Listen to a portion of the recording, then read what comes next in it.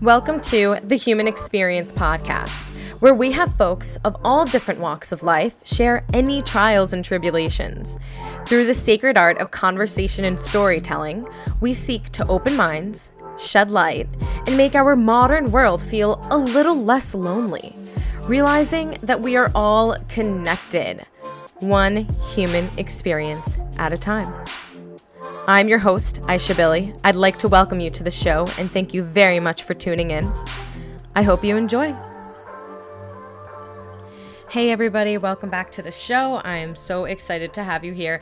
This week on the show, we have Jarrod Rutley, who is an Australian friend of mine. I studied abroad with him in Germany at the German Sport University in Cologne. This episode is a very informal catch-up. Honestly, him and I haven't spoken in years. We studied together in 2016, and I don't think I've seen him since 2018. He came to New York and visited for a bit. By for a bit, I mean I got dinner with him. It was like an hour or two. So we really haven't chatted since then. It's a very informal episode. We kind of talk about what COVID was like in Australia. He dropped out of high school at 15, 16, and he didn't really return back to academia until he was older. So he is kind of a big reason, or rather a big pillar that I have recognized that like a lot of college is like social constructs, because I was, 20 when I met him doing my undergrad, and he was 28, and I remember being like, what? So I really love the shit out of him. We talk about just so much fucking shit. We reminisce about what study abroad was like. We talk about kind of like where he is at in life. And I kind of tell him about how, we handled COVID here in the States. What I thought was fucking crazy that he said, well, they were on in Australia. He's in Melbourne.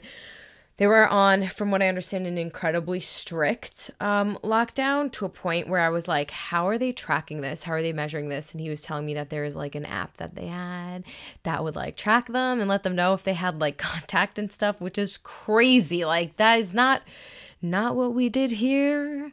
Anyway, I still have a lot of pride. I feel like at least New York, I feel like we did very well. But so yeah, it's just an informal episode of us just kind of catching up, reminiscing, and pandemic talk.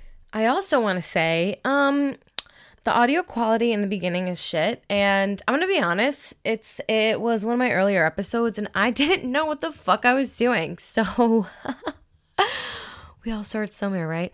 He sounds great. I sound like a shit show in the beginning, just like audio quality wise, and then it does get better as you listen, so just bear with me in the beginning. I do apologize for that poor quality.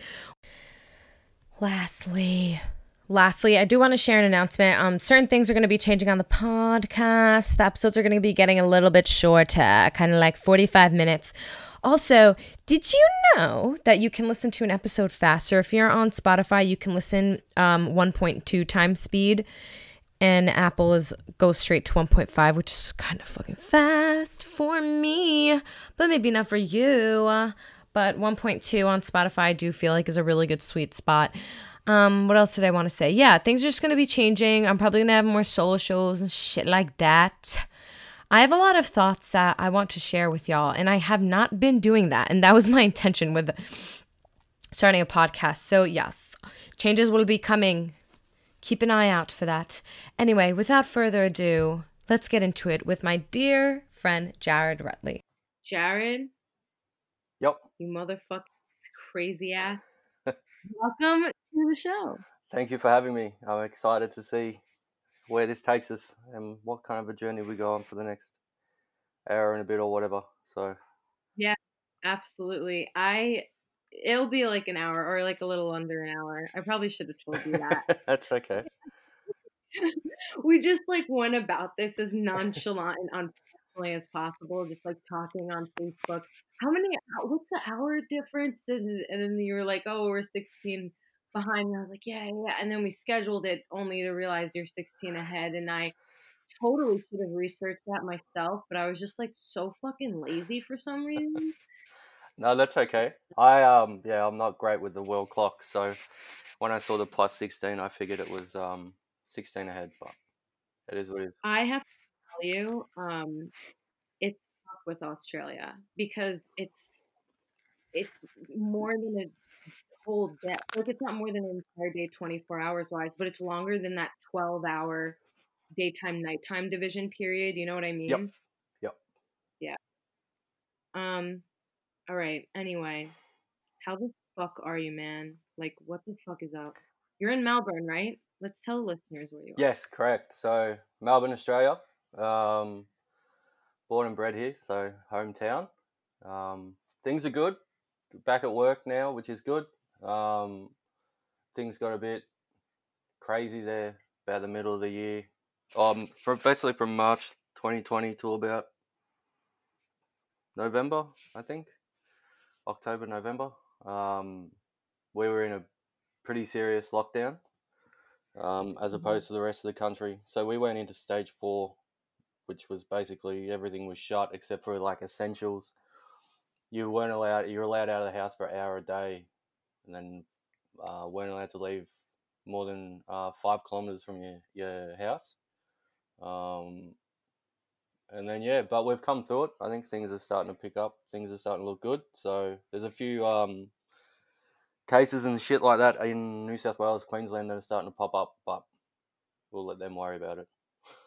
we're all good here in Melbourne. So Wait, yep, okay.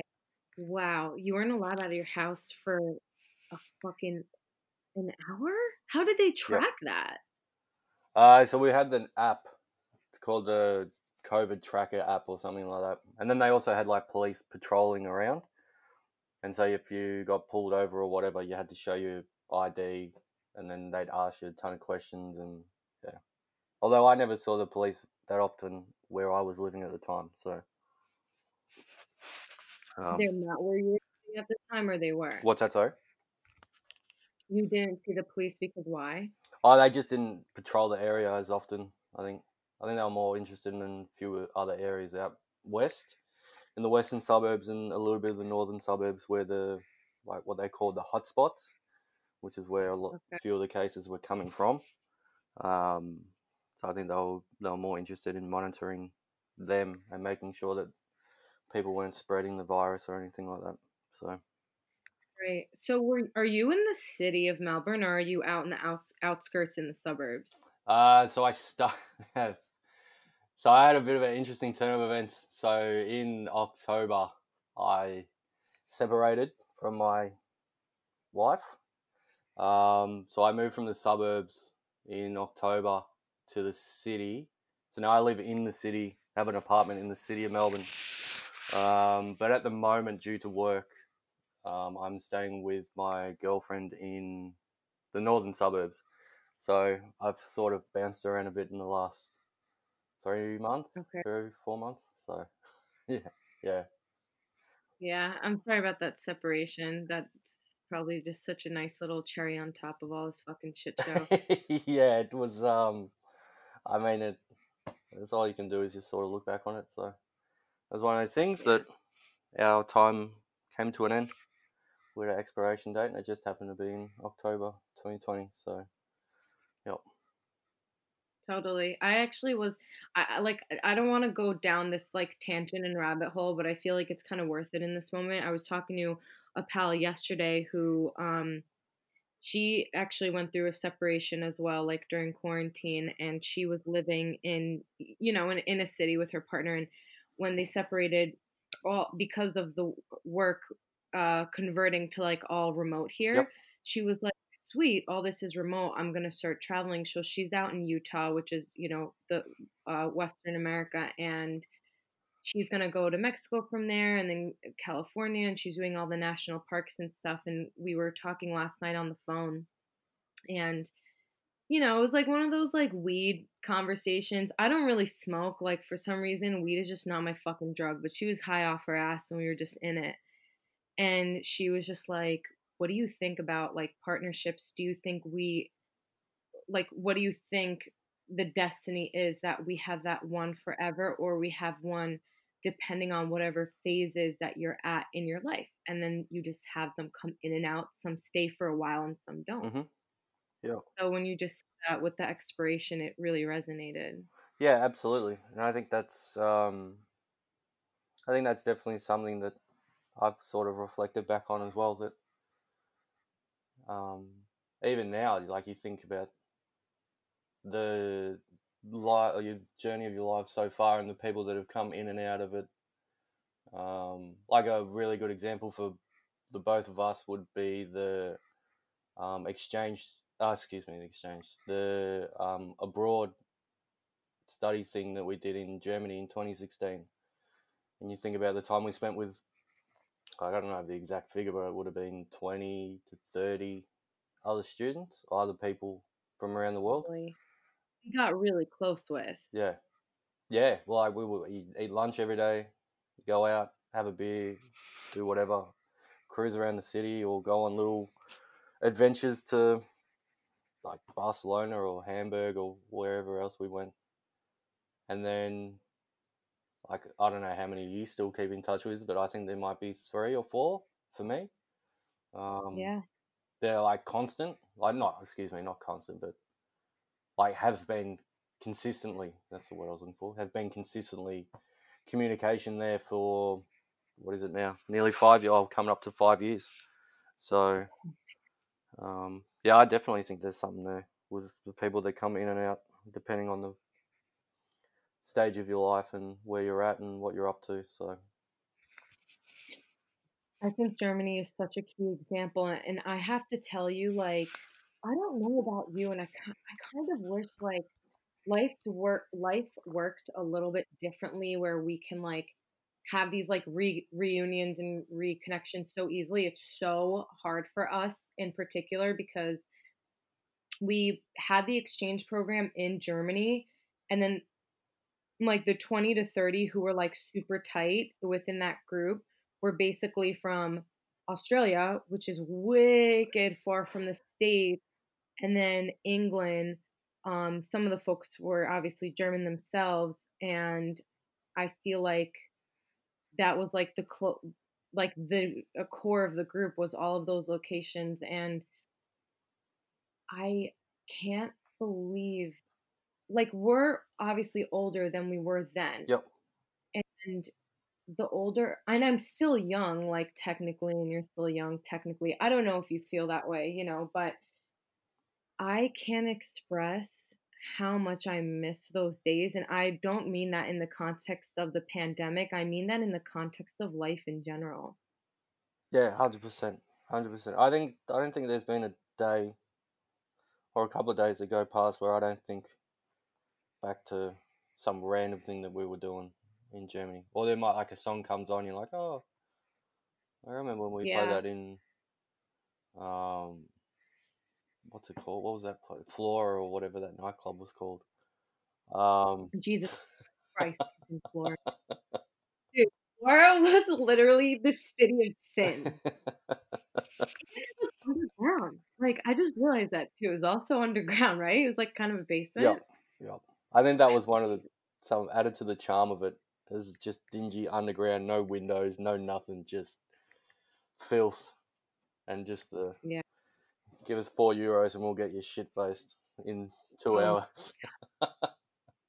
that was so wicked, man. I would wake up with hangovers that, like, speaking of, I do think I destroyed permanently a part of my stomach lining that semester abroad for sure. Like, there are days now where, like, I just can't stomach shit, and I always bring it back to that semester because just to, like, really fuck myself up, after I would do all that drinking, I would take, like, Tylenol or, like, NSAIDs, like, not anti, like, anti-inflammation type of medicine, Yep. and just really fucked my stomach up so bad. But anyway, I'm glad you said that because sometimes I would feel like pathetic and judge myself for reminiscing so much, but it was just such a different life. Like it felt so natural, and I know this sounds maybe silly, but it felt almost like the way life should be. Just like enjoyable, you're learning, you're seeing, you're meeting people. It felt, I don't want to say stress free because I do value stress and I do value challenges, but I don't know if that makes sense. No, it does. I think it makes perfect sense because we didn't. we didn't have the we didn't have the responsibilities of work, like having to go to work or pay a mortgage or pay bills or anything like that. So I think we lived for 6 months anyway, a pretty, maybe not carefree, but less stressful than most people. So, Yeah, it was incredibly less stressful and so enjoyable. And I have to say, like, you were someone who I felt so fucking thankful to fucking meet you because you were 28 at the time. And yep. I was fucking 20. Holy shit, that's well, I turned 21 there for the record, which was so anticlimactic. I just want that to also be on the record. Like, turning 21, which is a legal age in the United States, in Europe means fucking nothing, zip. But anyway, I remember like you you kind of shook up the model that I had within my head, and as well as most kids who are from the states, it is high school and college. High school, you go to college right after. And I remember when I met you, you were like, "Yeah, I'm 28," and I was like, "You're doing your undergrad now? Like you could do that?" And you were just like, I think you told me that you went into work straight after high school. I feel like I remember it was like painting. Sort of. So I left. I technically I never finished high school. So I left Oh, in year 9. So I don't know what the equivalent of that would be over there. But it would be like 15 or 16. Um, so more sophomore, junior yeah, year. Okay. and then went straight into the workforce. So I started working as a labourer on construction sites, Mhm. um, and then worked all the way through to work construction and that up until 24, I think it was 25, um, and then decided that I didn't want to do that anymore. Like I was like, I'm not doing this the rest of my life. There's no way I'm getting up at like 6 in the morning to go paint a fucking house or lug bricks around, or you know what I mean, just be a shit kicker. Yeah. Um, so I just thought, fuck it, I'll just go to uni. So I enrolled in a Bachelor of Sports Coaching, got accepted, did 3 years of that, and then my second year was the exchange to Germany. Um, and then when I graduated with the bachelor's, I stayed on and did a grad certificate in performance analysis, and then completed a master's 2019. So Yeah. it's funny because some of the teachers are high primary school and high school and that, because I wasn't the best student, but they'd say, "Oh, you won't amount to anything, and like you'll just be a shit kicker the rest of your life, digging trenches or whatever." So now I think I've got more qualifications than a couple of them, which is a bit of an Really. ultimate fuck you. So a bit of spite, but yeah. So, Thank you so much for sharing that, man, because that's wild. I didn't know that you continued in school and did a master's and stuff. I actually wanted to ask you, I know you're working and it's like, so it's 6 p.m. here and it's 10 a.m. there. yep, yep. Oh my God, I crushed that. So it's 10 a.m. there, and when we spoke earlier on the phone today, you were doing work. So are you still working within that industry, or did you take a break? No, no, no. Still working in the industry. So went from coaching to performance analysis is my title. So I do a lot of like video analysis, um, filming, like training sessions, filming games of rugby union. Sorry, I should have said that at the start. Um, No, it's cool. I ask if it was still for rugby. Fuck yeah. yep, yep. So in rugby union, like I do a little bit with data, um, but I feel like that's probably an area that I need to get better at. Um, so yeah, it's a bit of a mix. So a lot of filming, a lot of analyzing videos and everything like that, and then some data thrown in as well. And then we speak with the coaches every day, so anything they need, they might. ask for a specific data set or um, specific events that happen in a match. So we'll just go back and get that for them and hand it over, and they do what they do with it. So yeah, so that's where I'm at the moment, which is cool. I love it, love what I do. So I'm so um, happy for yeah, you. thanks. I'm not very good No. with compliments, so if I sound awkward saying thanks, that's why. Thanks. No, like I'm just so fucking happy for you, man, because I know how passionate you are about this stuff too, and I want to bring back a fucking memory. I don't know if you remember this because let's be real, like half the experience out in Germany, we were sweating um vodka. But so I did this presentation on Usain Bolt, and I do want to share this, and I'm happy to share more about it if you're curious. But I'm like, I can't say totally. I'm like really out of the industry. Like, I just totally went to school for that because of what I was alluding to earlier. After high school, you go to college, and I just happened to pick fitness. It's definitely not my passion. So I'm not in the industry anymore. I still have a couple clients here and there. I just find it grounding at right now in my life because I don't know what the fuck I'm doing right now. Yep. So it's something that I am good at. So which is why I stay a little part time, but I totally am doing a really harsh pivot.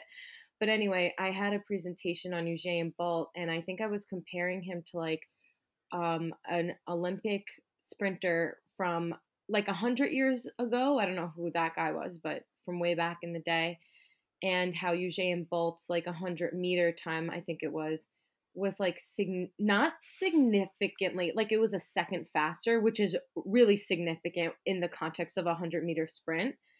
And I remember I was like, I think it's drugs. Like I just, well, which honestly, I still stand by what I say. I do think once you get to the elite level, there is doping. Like there just absolutely is. It doesn't have to be insanely dramatic. I don't shame drug use, but I do think that there is absolutely drug use. And you were like, I'm like in front of the whole class giving this presentation that I barely fucking worked on, like at all. Like I don't even know what I was saying.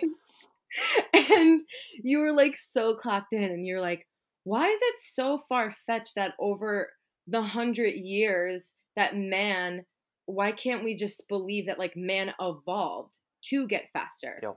and that it's evolution rather than drugs? And I remember when you said that, I had nothing to rebuttal you with in front of everyone. I don't think I turned red, but like if I was a ginger, I would have been red. And I was like, um, you know, you're right. It's a good point. And just like shut it down. No, I think I do recall that. I think you were comparing him to, was it Jesse Owens from the 36 Uh, games?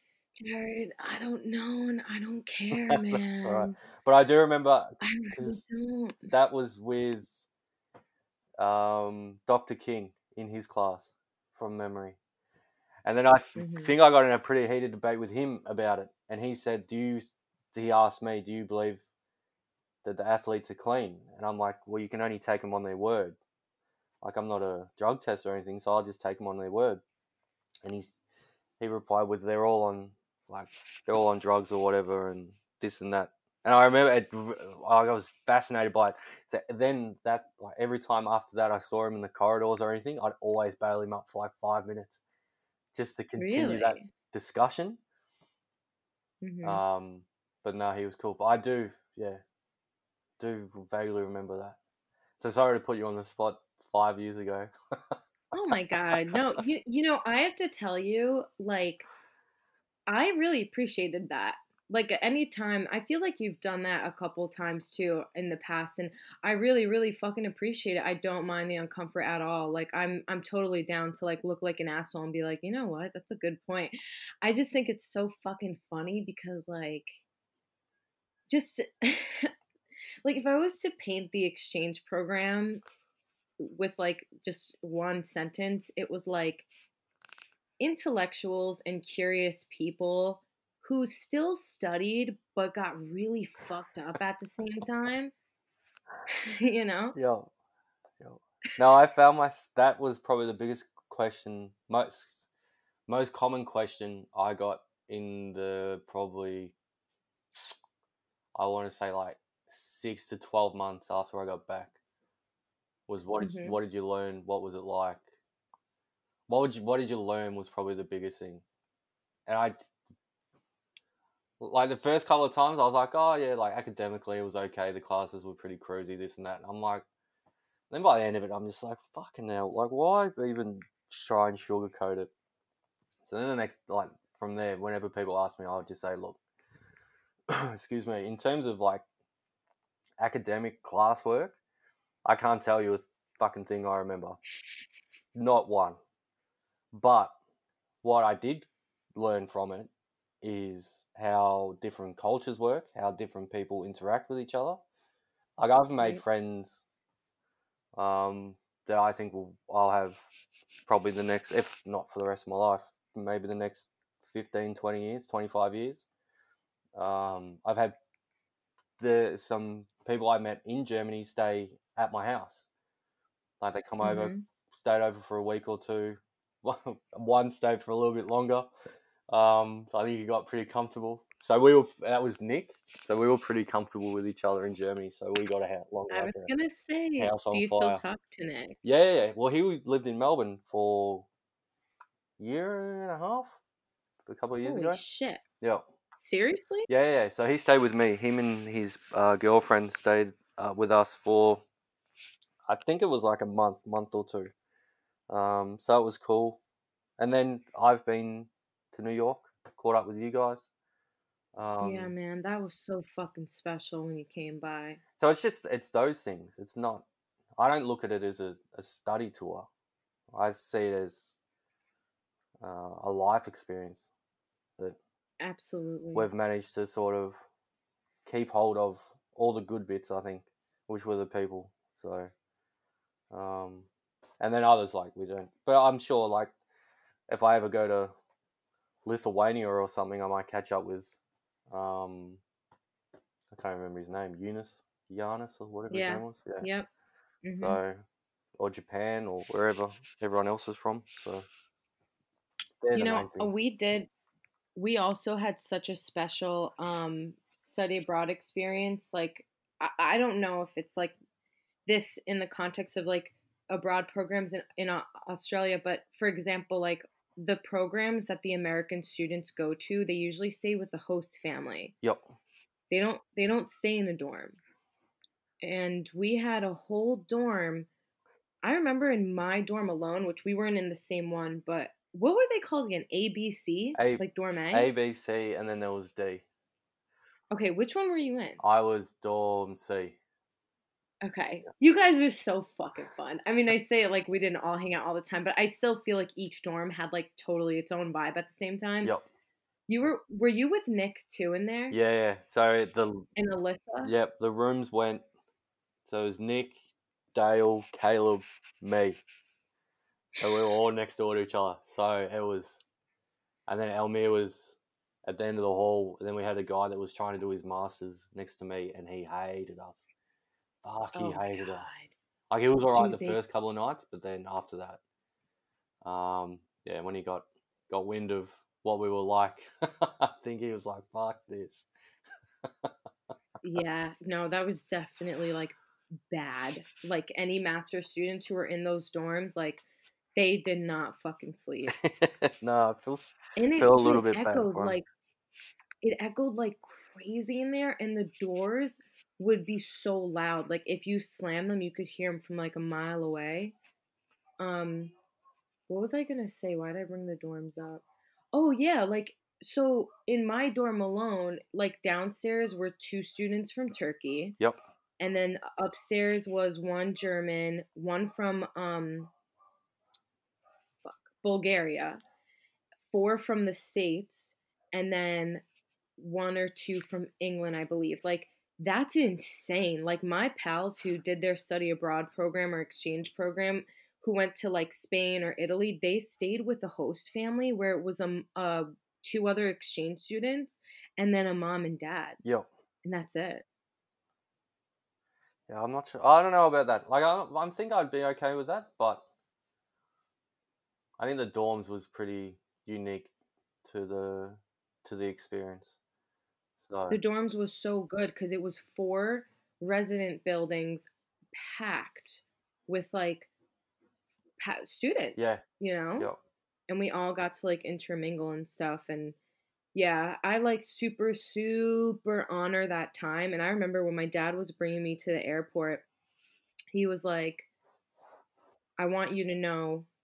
And my dad is very philosophical, very open minded, progressive, worldly, and he comes from things from a grounded perspective. So when he says something to me, I know he's saying it from a sober place and not in the high of it all.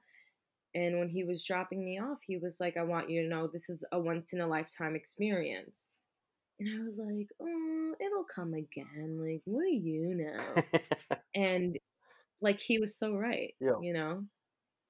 exactly. I don't think, yeah, nothing like that will ever happen again.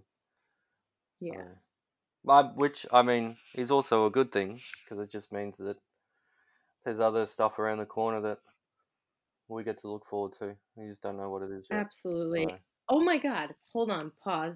Do you remember that I was like kidding around? I don't know if you remember this, but like towards the end where I was like, we need a reunion, and I was saying Japan 2020. Like, we're literally planning, like, projecting a reunion for 2020. Little did we know how trash that year was gonna be. I mean, this one is we're not off to a really good start either, but no. So how is things over there? I feel like I'm getting all the questions. I might just throw some pressure back onto you. oh my God, dude.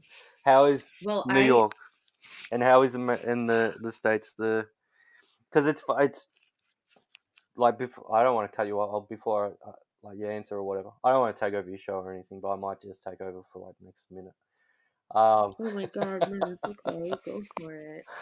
'Cause Okay. I find I'm really interested to hear your point of view because all we get here is the like news and whatever. But I think there's a big bias towards making America look as bad as possible and like they don't know what they're doing and like they're fucking crazy and all this sort of shit. Um, Right. but like I much rather hear it from people who are in the trenches over there, like got their feet on the ground. So Totally. Okay. I'm gonna do my best to be concise, and anytime you want to stop me, just stop me. okay, For context, the Capitol was breached just a week ago, and I need to state that because this episode probably won't air for a bit longer. So the Capitol has been breached by the time this episode airs, and things are incredibly fucking tense. And like, I just want to state my mental health. I can't believe the dark depths that my mind has explored throughout this pandemic process.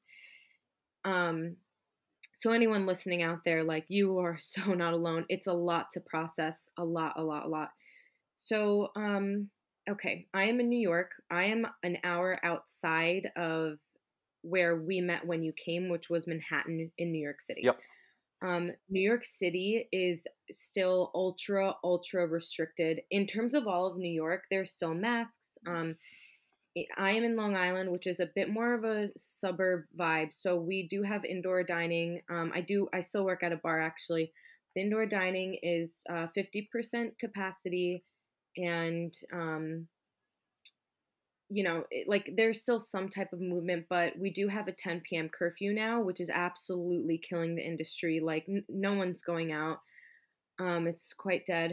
And in the city, it became even more restrictive, where just indoor dining is still completely cut, and they introduced it a couple months ago, and then the cases went up, and I guess the governor is um, correlating that to gyms and restaurants, even though basically what happened was he put out that curfew and was like, we're going to close indoor dining and have the gyms close early. And then all the gym owners were like, hey, governor, can you please show us statistics showing that the cases being drawn back out to gyms. Like it's just been so much back and forth stuff.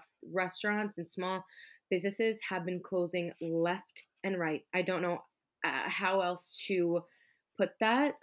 I project that by the end of this shit show, like it'll just be like mostly corporations at this point Yep. left. Mom and pop is just totally done.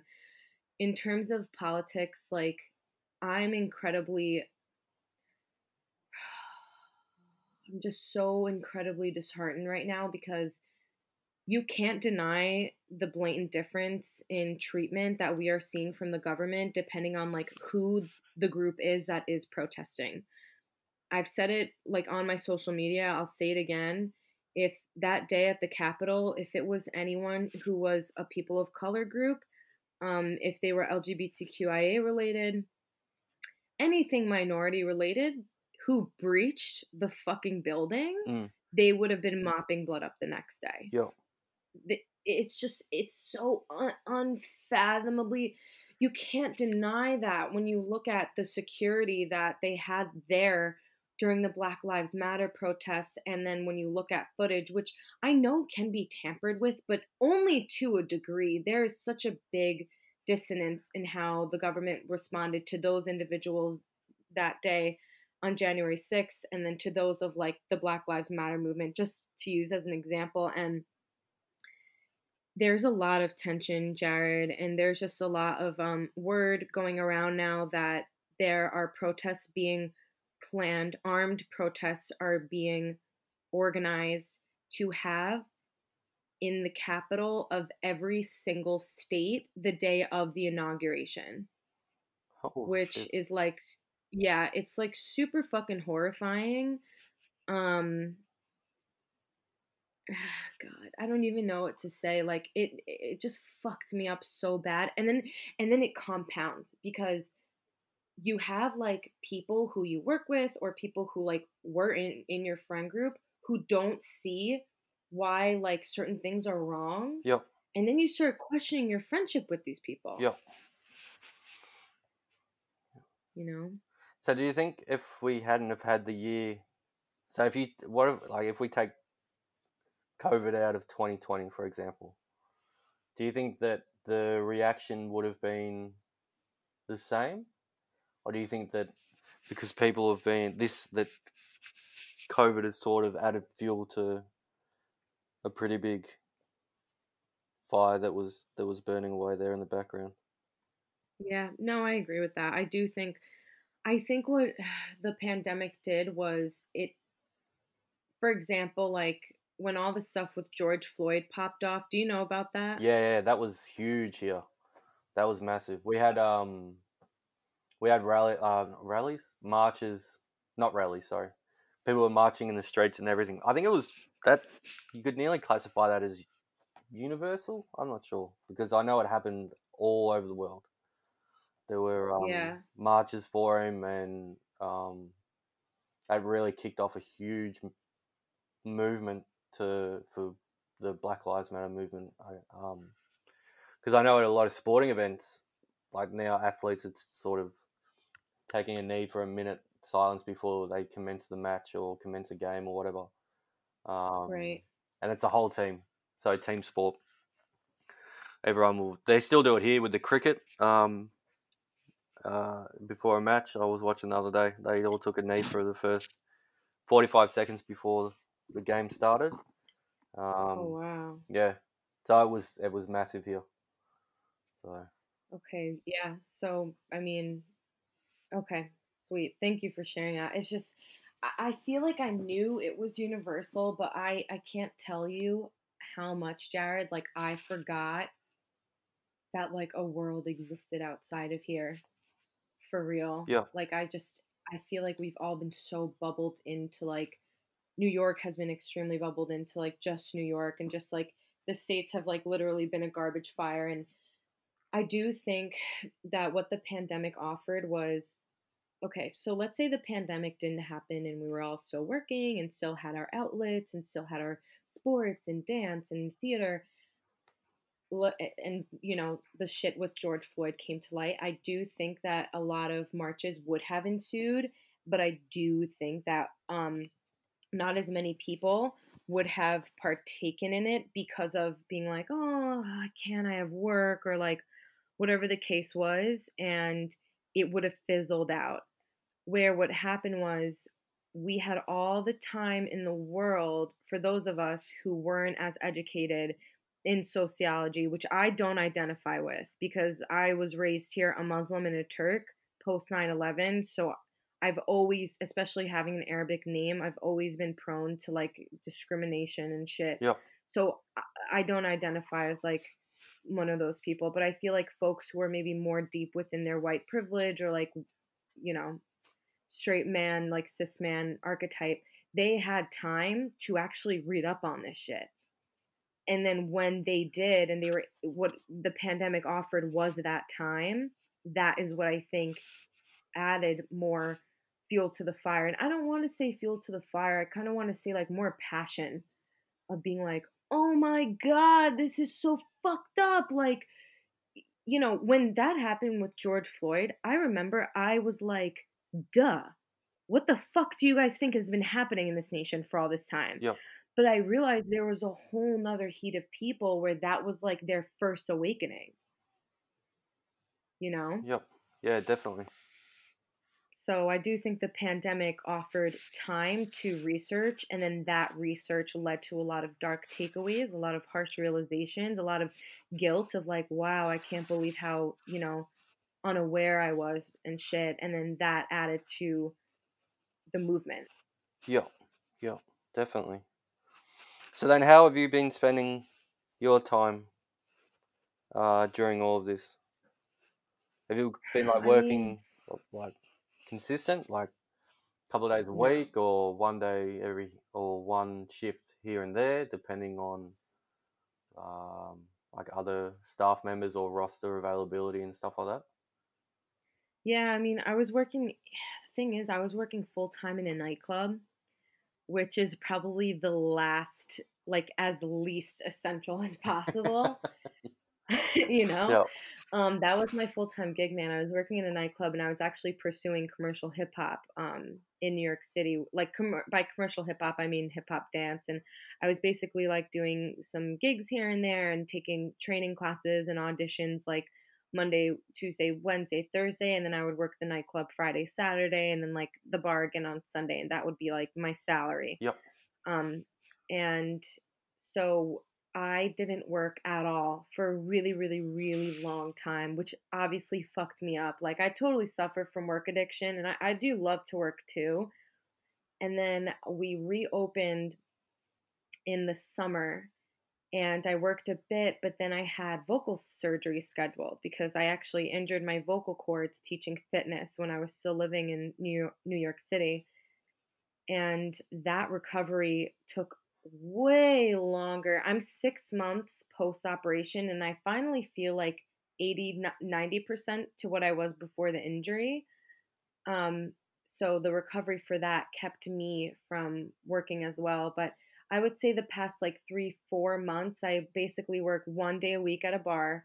I picked up 2 private clients, I work with them. Yep.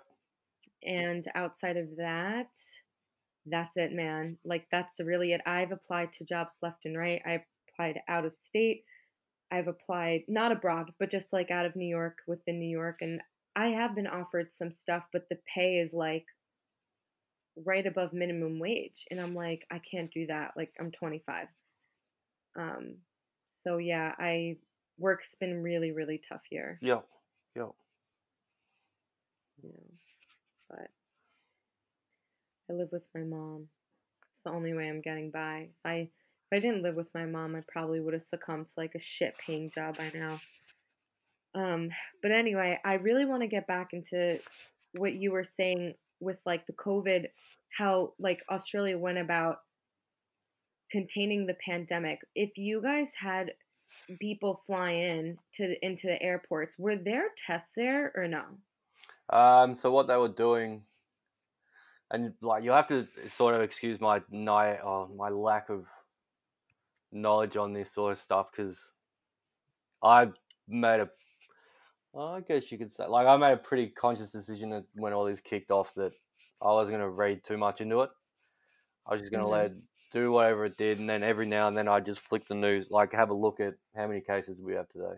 We had Yeah. 40, and I'm like, all right, so there's two more than we had yesterday, so we're not tracking along as well. Or you'd look at a couple of days later, and now we're down to 35, and I'm like, okay, things are improving. Um, but what they were doing, people that were coming back, so Australians that were coming back into Melbourne, they'd land at the airport, and then they'd be taken into a hotel for what they were calling hotel quarantine for 2 weeks. Um, and that got things under control. So it went from March when it kicked off till I think like June, July, and then things started reopening. Like we got it down to a level of maybe like from 400 cases to I don't know 6 or something. Um, I'm sure if anyone wants to go and fact check all this, be my guest. So, but we got it down there, single digits, and then there was a big uproar because what had happened was one of the, I think it was like a security guard or something at the hotel contracted the virus and then left. So he just went, Ooh. ended his shift and he went home. And then it spread. And then all of a sudden things started to just escalate again. And we were hitting like 200s, 300s a day. And then that's when we went into the second lockdown, second stage 4. And we were the only state in Australia that did it at that time. So the rest of the country was open, but they shut all their borders to Right. us. So we couldn't, like, you couldn't fucking leave. You were basically stuck in Victoria for however long. Um, And that 1 hour, like leaving your home, like, you know how you're saying to only leave your home for an hour? yep. How long did that go on? So that came in at the second lockdown. So when the country basically said Victoria's off limits, um, no one gets in, no one gets out. This is it. You're locking it down, etc. So that was 8 weeks, I think it was 8 to 9 weeks. Um, Holy shit. and gradually, what the state government or the government started to do was break it down. So we went from like, what if we got the numbers down below 10 of 20, then we could stay outside a little bit longer. And then if we got it down to 15, then we could travel a little bit further. And it was just that like gradual process, um, Mhm. to where it got to a stage at Christmas where you could have 30 people at your house, where Oh my 8 months, excuse me, not 8 months, 8 weeks before that, like you couldn't have anyone at your house. Like you couldn't fucking leave your house. Um, so yeah, but now I think New South Wales and Queensland are starting to see a little bit something similar to what we went through. Um, and then Western Australia have just shut their border to everyone. They've basically said, if you're coming in, you need an exemption. If you leave, you've got to do quarantine, 2 weeks quarantine. Darwin's open to everyone because of the heat. Apparently, that's has an effect, like it's not as effective or something in hot weather. I'm not a doctor, so I Right. wouldn't know. But Yeah. um, Wow. so yeah, so that's where we're at. But I just find it fascinating. It's interesting that a country that, and I'm sure you guys are the same, but there's a country with a leader, prime minister, or a president. Yet every state has their own COVID policies and protocols, sort of thing. Which I mean, you can sort Yeah. of base it off um, different situations, different circumstances. So, Oh my God, totally, dude. yep. Like, you can't compare, for example, like the state of New York to like the state of like the Dakotas here. Like, it's not even apples to oranges. It's like fruit to shoes. Like, they're just in completely two different categories. So it is wild that, like, you really see how different the states are from each other in the protocol that they need to take, even a city versus a suburb within a state, Y- you know? yep, definitely. Um, I have to say, and like again, I know I sound like such an ignorant asshole. I've just been so consumed with like the shit that's going on here, and also mixed with like a ton of fucking denial and avoidance and just avoiding like reading up as well, like you said. I didn't realize that Oz had it so strict. Like, Yeah, holy fuck, man. so I think we were one of the strictest in the world. I think the stage four restrictions that we had here in Melbourne were some of, if not the strictest in the world. So, but I remember hearing about it because people were fucking whinge and complain about it, and it's like fucking hell, what do you like? Whinging and complaining is not gonna change. Like our premier's, his name's Daniel Andrews. I'm like, it's not going to change his mind. Like, what? So what are you going to achieve by pissing and moaning about? You can't go to your house for fucking an hour and a half or whatever. You can't go to the shops, whatever. And I know everyone's situation's different. Everyone's experience with this was different and everything like that. But it's also like just take it for what it is. Like, just got to write it out. And if it's hard, it's hard on everyone. Like this, no one Yeah. that I've spoken to or heard from had a enjoyable experience through all of this. It was hard on everyone. Everyone's going to have a story to tell.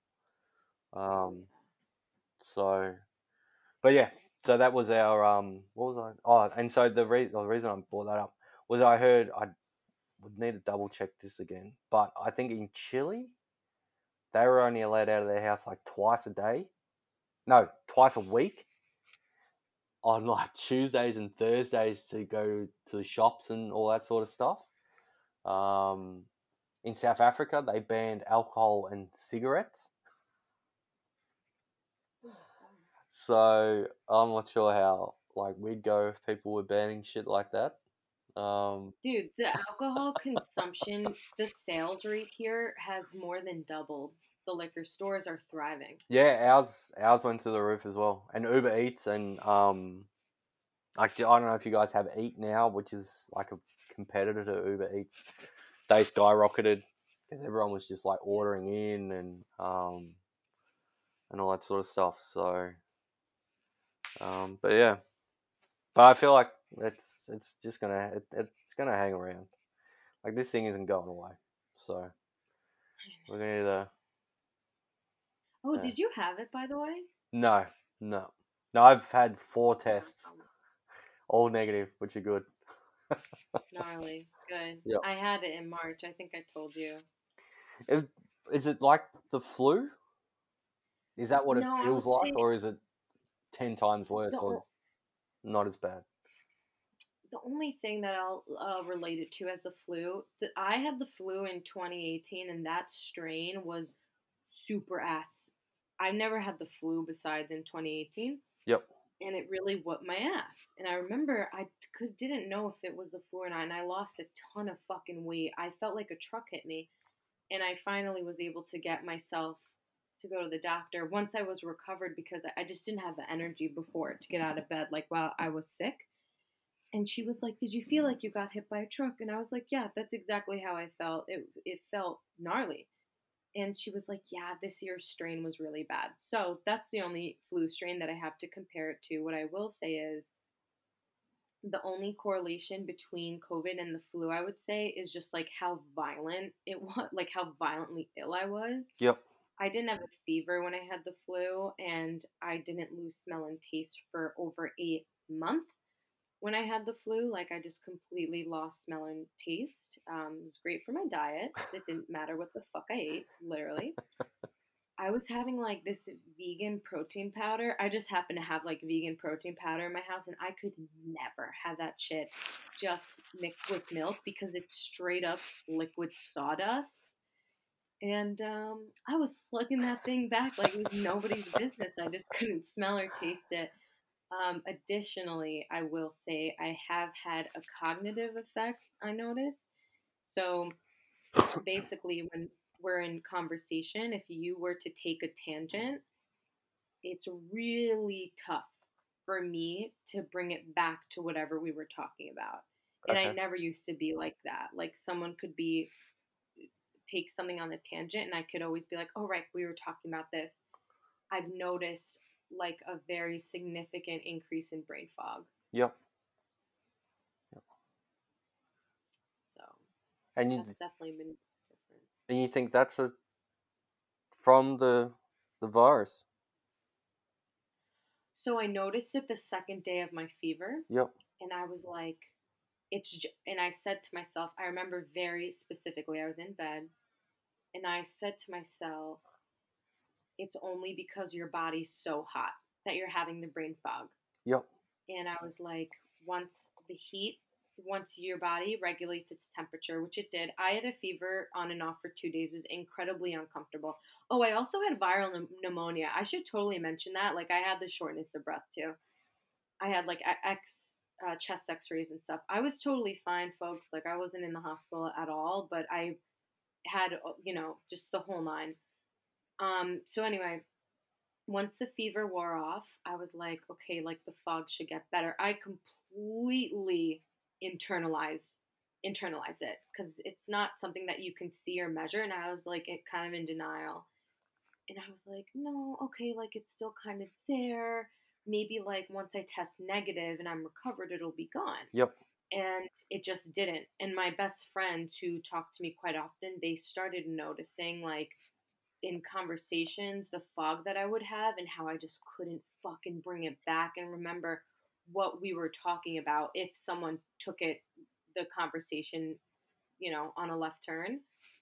And then I slowly started, I said something. I was actually in an interview for someone else's podcast. He is a nursing student. And I was like, Brandon, has anyone like talked about any like cognitive effects? And he was like, not that I have heard of, but I also had it the first wave in mid March, like that shutdown. That's when I had it. Yep.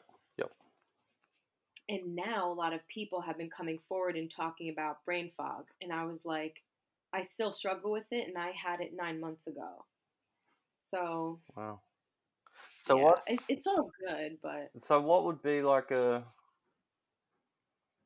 cure for that? Like, how would I you don't, sort of lift the fog? I guess. Pardon the I pun, don't but know, man. like, would I it be don't like know.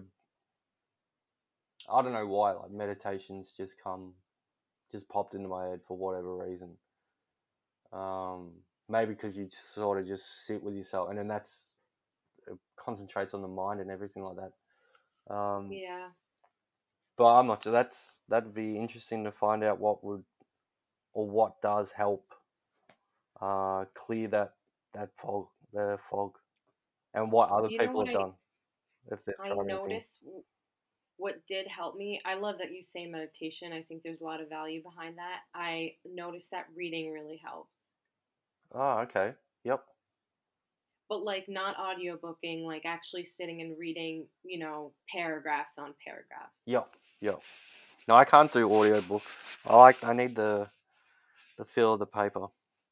And then I can Me like too. draw and highlight things. I can't do that with the audiobook. Are So you are you reading anything right now?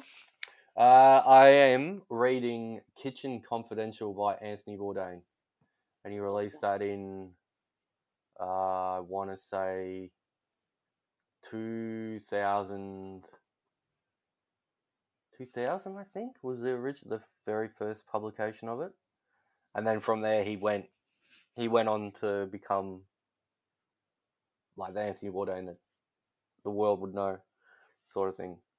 Because during the lockdown, I got right into his stuff, like all his shows and some podcasts that he's done. He did actually a podcast with Joe Rogan. It was the earliest one I've ever listened to. I think it was like 30 something, or 30 or 40 or something like that. Holy shit. Yeah, so way back in the day. Um, so yeah, just really been getting into a lot of his work at the moment. Just his outlook on life and the way he sort of treated every moment for what it was, and made the most of every opportunity and everything like that. So, and I'd been meaning to get this book for months, and I just saw it in a bookshop one day. I'm like, right, today's the day. I've seen it. This is meant to be. So I just went, bought it up, and away we go. So that's where I'm at the moment. So Yeah, like it found you. yeah, exactly. Yep. I love that. Damn. I I'm like still wrapping my brain around how strict it was in Australia like that. I just I like did you go I want to ask you if you went off the deep end mentally, but I know you also had a separation which definitely added to it, but like did you go off the deep end mentally? Like was everyone just going off the deep end? Uh, yeah. I mean, there were times where it was like challenging, definitely.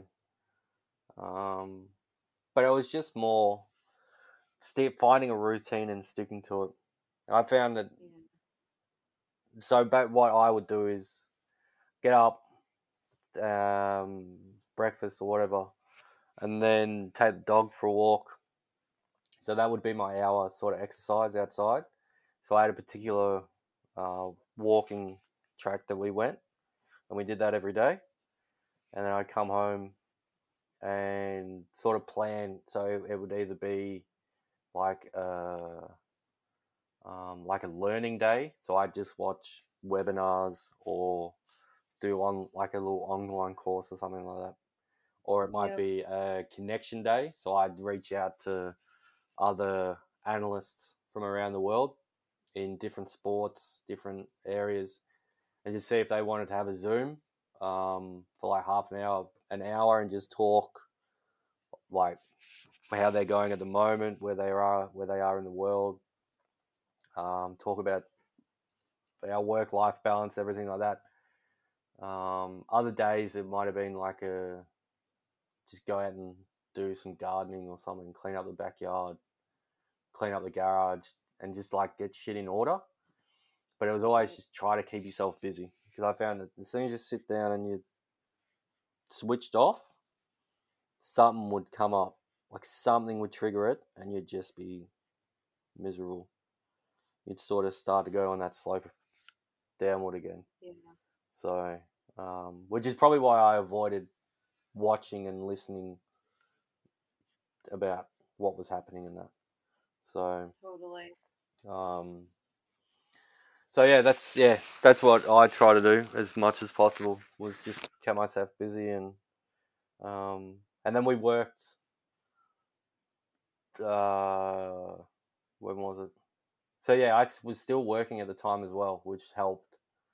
Um, so I get like a few small jobs here and there come through, which would keep me busy as well, which was good. So, but yeah, that was just the main thing. Just stay active, keep busy, make the most of the hour that you were outside, whether that be take the dog for a walk, or take the kids up. If you had kids, take the kids to the park, or kick a footy, or kick a soccer ball, or whatever it was. So just make the most of it. So Yeah, like it's just crazy hearing you because you adjust. That's what you do. You adapt. yeah, exactly right. And Yeah. it's like I was actually thinking about getting a tattoo like on my wrist or like I don't know, just somewhere to keep it close. I was thinking about tattooing adapt and overcome. Yep. And that was really inspired by like the lockdown because it was just like now that I think about it, even though we were allowed outside of our houses, there was nothing to do. Like if the grocery store was the highlight of the day, you're probably only there for like under an hour anyway. So now that I think about it, like we didn't have an app tracking us, which I think is like so wild. You had an app. Like, so what if you didn't have a smartphone? Uh, I don't think there's too many people in the world that don't have one now. So, I'm not sure. I can't tell you. All I know And is like that you when you let, legally had to download it or you would get a fine. yeah, and well, they use it more for like contact tracing. So you've got to open on your phone, say, and then you go to the supermarket, for example, and then if someone happens to have it there at the supermarket as well, then they can trace it back, and then they can message the whoever will ring you or send you a message and say, hey, you're at this spot at this time, like you're at Melbourne Safeway or Coles, you were there at this time. We need you to go into self isolation, and you need to get a COVID test as soon as possible. And then once they rule you out, and then they just see how far it's spread. So, so yeah, how many people got it? I can't tell you. Yeah, all I know is that if you left the house with it, then it had to be open in the background so they could contract trace you. So, Like if you left the house as someone who was COVID positive, oh or no with no your no, phone, you mean? sorry. Or if you left the house with what? Your phone? Yeah. Yep. Okay. Yep. And are you guys without masks now? Without what? Sorry. Masks like on your face? Oh no, so they're still mandatory. They were. When was it? About 3 weeks ago, 2 3 weeks ago. You only had to wear them on public transport, so trains, trams, and buses. In supermarket, it was somewhere else where you couldn't social distance, like if it was too hard. Right. And then there was a fourth one which I can't think of at the moment. But then there was a little bit of a spike around New Year's in the numbers. So then the mandatory masks came back. So now you basically got to wear them anytime you leave the house. Which I mean, it's fine. It's one of those things that you get used to. It's funny. I was speaking to a mate of mine in Western. He lives in Western Australia, and this was sort of in the middle of it all. And he's like, well, "How are you finding like the masks and everything?" I'm like, "Mate, honestly, it's just another thing you check when you leave your house. Yeah. So if you go to work or you go to the supermarket or whatever, you go, okay, I got my phone, got my wallet, got my keys, got my mask. So now it's just one of those things. Yeah, Or definitely. if you go to the pub or like a bar, or yeah, go to the bar or whatever, it's like, right, I got phone, wallet, mask, done, we're set. So, so yeah, so that's where we're at. So I mean, masks are fine. I don't have an issue with them. Do you guys have anti-maskers or anti-vaxxers there? Yeah, yep. Some Thank God. It's not sometimes just an American thing. no. Sometimes they have um rallies or whatever, but there's like 100 of them, and the rest of them, like I reckon the rest of Australia, are just going, "What the fuck are you doing?" Like no one, no one gives a shit, and you're the people that are fucking this up for everybody else. Because if you guys get sick, then you fuck it for us. Because now we have to abide by all these other restrictions and all this sort of stuff. So Right. yeah, I just laugh at them.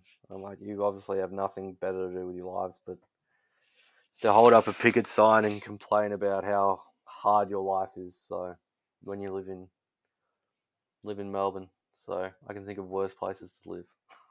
Absolutely. It's like a privilege mania for sure. Oh, exactly. Like Yep. I don't mean Melbourne, but I mean like folks like that. Like if they're just so deep within the depths of like how good they got it that there's no like sense of I don't want to say gratitude, but there's no sense of like relative consciousness, like oh relative to X, Y, and Z. You know what? We actually have it pretty good here. Maybe we should just comply and like wear these masks, even if we don't believe in it. Let's just fucking do it anyway. Like whatever will help this progress. Yeah.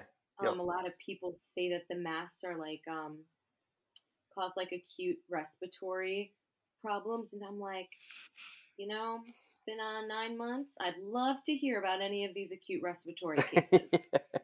Would love to hear. Yep. But I will tell you, when I was COVID positive, I totally woke up in the middle of the night, short of breath. That would have been Like, scary as fuck.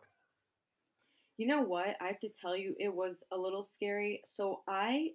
My dreams are like super, I'm very connected to them. So the night of my fever, I had a dream that I was in the dance studio and I was like wicked hot. And I was telling the dancers, like, you guys, I'm so hot. Like, I keep drinking water. Like, it's not helping. And I woke up and I was shivering and sweating at the same time. And then a week later is when the shortness of breath kicked in. I had a dream that I was in a testing center Yep. and it was really, really, really, really quiet. And like I had to hold my breath to like not make noise because it was just such a quiet testing center. And I woke up short of breath and I was like, oh, my lungs are on fire. Um, and that was a little scary, but I feel like when you as a human being is pushed when you're pushed to like something that's kind of challenging like that, not mortality facing, I didn't feel that way in that moment, but like potentially I feel like I tapped into like my inner divine and it was just like stay calm and you will prevail, and it's just what happened. Yep. I just chilled out and I recovered fine. Wow. So do you feel like you were sort of, do you reckon you were pushed past limits that you didn't know you had? Like you didn't know you could go to that, push your body couldn't go to that extent? That makes sense? Of like being have like of like having that virus. Yeah. Or just in general, like being sort of overrun by an illness or something, but you still had the strength to tell yourself, stay calm, like deep breaths, whatever. Yeah, I think I think my dad, it just brings me back. My mom is like a massive panicker. She's really strong and like ultra resilient and like super traumatized too. I just want to mention that from all of her immigration shit from Turkey. But she's more of a panicker. And my dad is a really cold blooded person. And I remember when I was younger, they're divorced and they kind of fucking hate each other. And my dad was like, don't fucking be a panicker like your mom. Stay cool. Stay cool. You have to keep your blood cold because the panic will ruin you. Yep. And I remember I was wicked young when he said that to me, maybe like 7 or 8, but it really resonated. And I just kept it with me. And I think that philosophy kind of became a pillar. And it's just what I it just what I reverted to when I was like freaking out on the deep on the inside. I just was like, don't panic.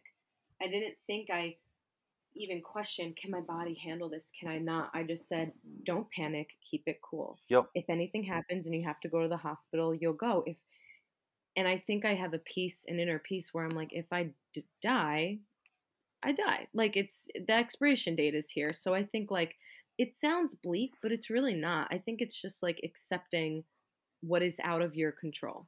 Yeah, exactly right. And controlling what Yeah. you can control, which is, I think, probably a better way to sum up how I went through this whole thing. It's like I can't control what's fucking happening outside my four walls. So why am I going to worry Right. about fucking case numbers or this or that? What I can control is cooking dinner or taking the dog for a walk or looking after myself, looking after family, friends, like by just staying in touch with everyone. That's what I can Right. control. Um, so yeah, no, I like that point. I really like that point. Just controlling what you can and letting the rest work itself out. So Yeah. And uh, like not to refer to the Bible, but like the wisdom to know the difference of those two things yeah, definitely. because Yep. we can get really lost in that too. And when you talk about the four walls, it's like those four walls also exist in between your ears. Yes. That's Yep. another four walls that you can really only control what goes on in there. And I think now that we're talking about it and saying it out loud, I think that's why what my dad said to me so young really resonated because it has to do with knowing the wisdom of what you can and can't control and one being panic. Yep. Not that I'm saying it's easy to control panic. It's fucking not. Like panic attacks are real, anxiety's real. but the way that he molded me from so young to be like, you need to learn how to talk yourself off the ledge. There are several panic attacks that I totally talked myself off the ledge for, and they didn't ensue. They didn't happen. Um, so it's funny. I just had a moment there tying those together. No, that's cool. I like that. Yeah. I could keep you all day, man, but I know you're like working. Are you working like today? So today's technically a rostered day off, but I'll do a little bit to catch up on a few bits and pieces, and then we're back into it tomorrow, Gotcha. which will be good. So, and the weather's pretty nice out here today, so might go for a stroll a bit later on. Oh yeah, you guys are heading into summer, right? Yeah, yep. So we're starting to hit the high 30s. I don't know what that is in Fahrenheit. I'm not sure. Sorry. Um, like so we had a 39 degrees yesterday or the other day, and then which basically means that the 40s aren't too far away. Oh my God, that's 102 degrees Fahrenheit. Holy fucking shit. You could crack an egg out on the pavement. Yeah. So we'll get some 40s soon, I reckon. So like 41 to 43. It gets that hot over there? Yep. Yep. 43 is 109 degrees, people. What the flying fuck? What do you do in that heat? You go to the beach? Nothing. You do not do anything. It's too hot to go to the beach. Like you burn your feet on the sand. It'd be horrible. And then if it's windy as well, that's just the fucking worst. Cause you got all this heat and this wind, and the best thing to do is just put an air conditioner on, sit in the lounge room, Yep, catch that's up on it. Have a cold Netflix. beer. Yeah, totally. Damn, I did not know it got that hot. That's like Texas over here, which is like far from us, you know. Yep. Oh, dude, I miss you so much, man. Oh, I miss you too. This has been good. I've enjoyed this immensely. So we definitely have to do it again sometime. Yeah, So. for sure. We'll record like another one a couple months from now and just like see like where we're at in terms of like maybe it'll be like a US citizen and an Australian citizen like has a little chronological like periodical update chat. Like once every 4 months or something like that. Yeah, definitely. No, I'd love that. It's been cool. So. Okay.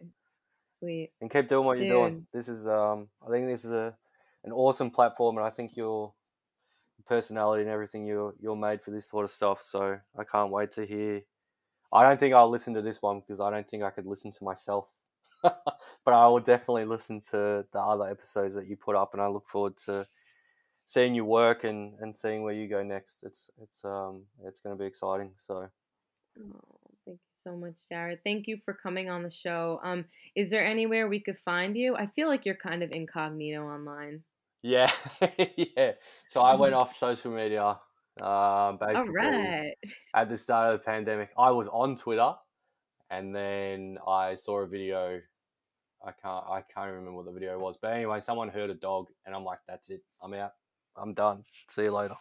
So that was it. That was the straw that broke the camel's back. But I'm on LinkedIn, so if you want to get me there, throw us a message or whatever. I'm more than happy to. Jarrod Rutley. Yep. Talk to anyone, and then go from there. Thank you so much for coming on the show, pal. No, that's all right. Thank you so much for having me. I've really enjoyed it. And that's a wrap. Thank you so much for tuning in. Be sure to check out our website, humanexperiencepodcast.com. Heads up, the A in human is an X. If you would like to connect with me directly, you can email me, humanexperiencepodcast@gmail.com. Again, the A in human is an X. Feel free to share any thoughts, comments, or if you would like to be on the show, I would love to hear from you. Until next time, folks.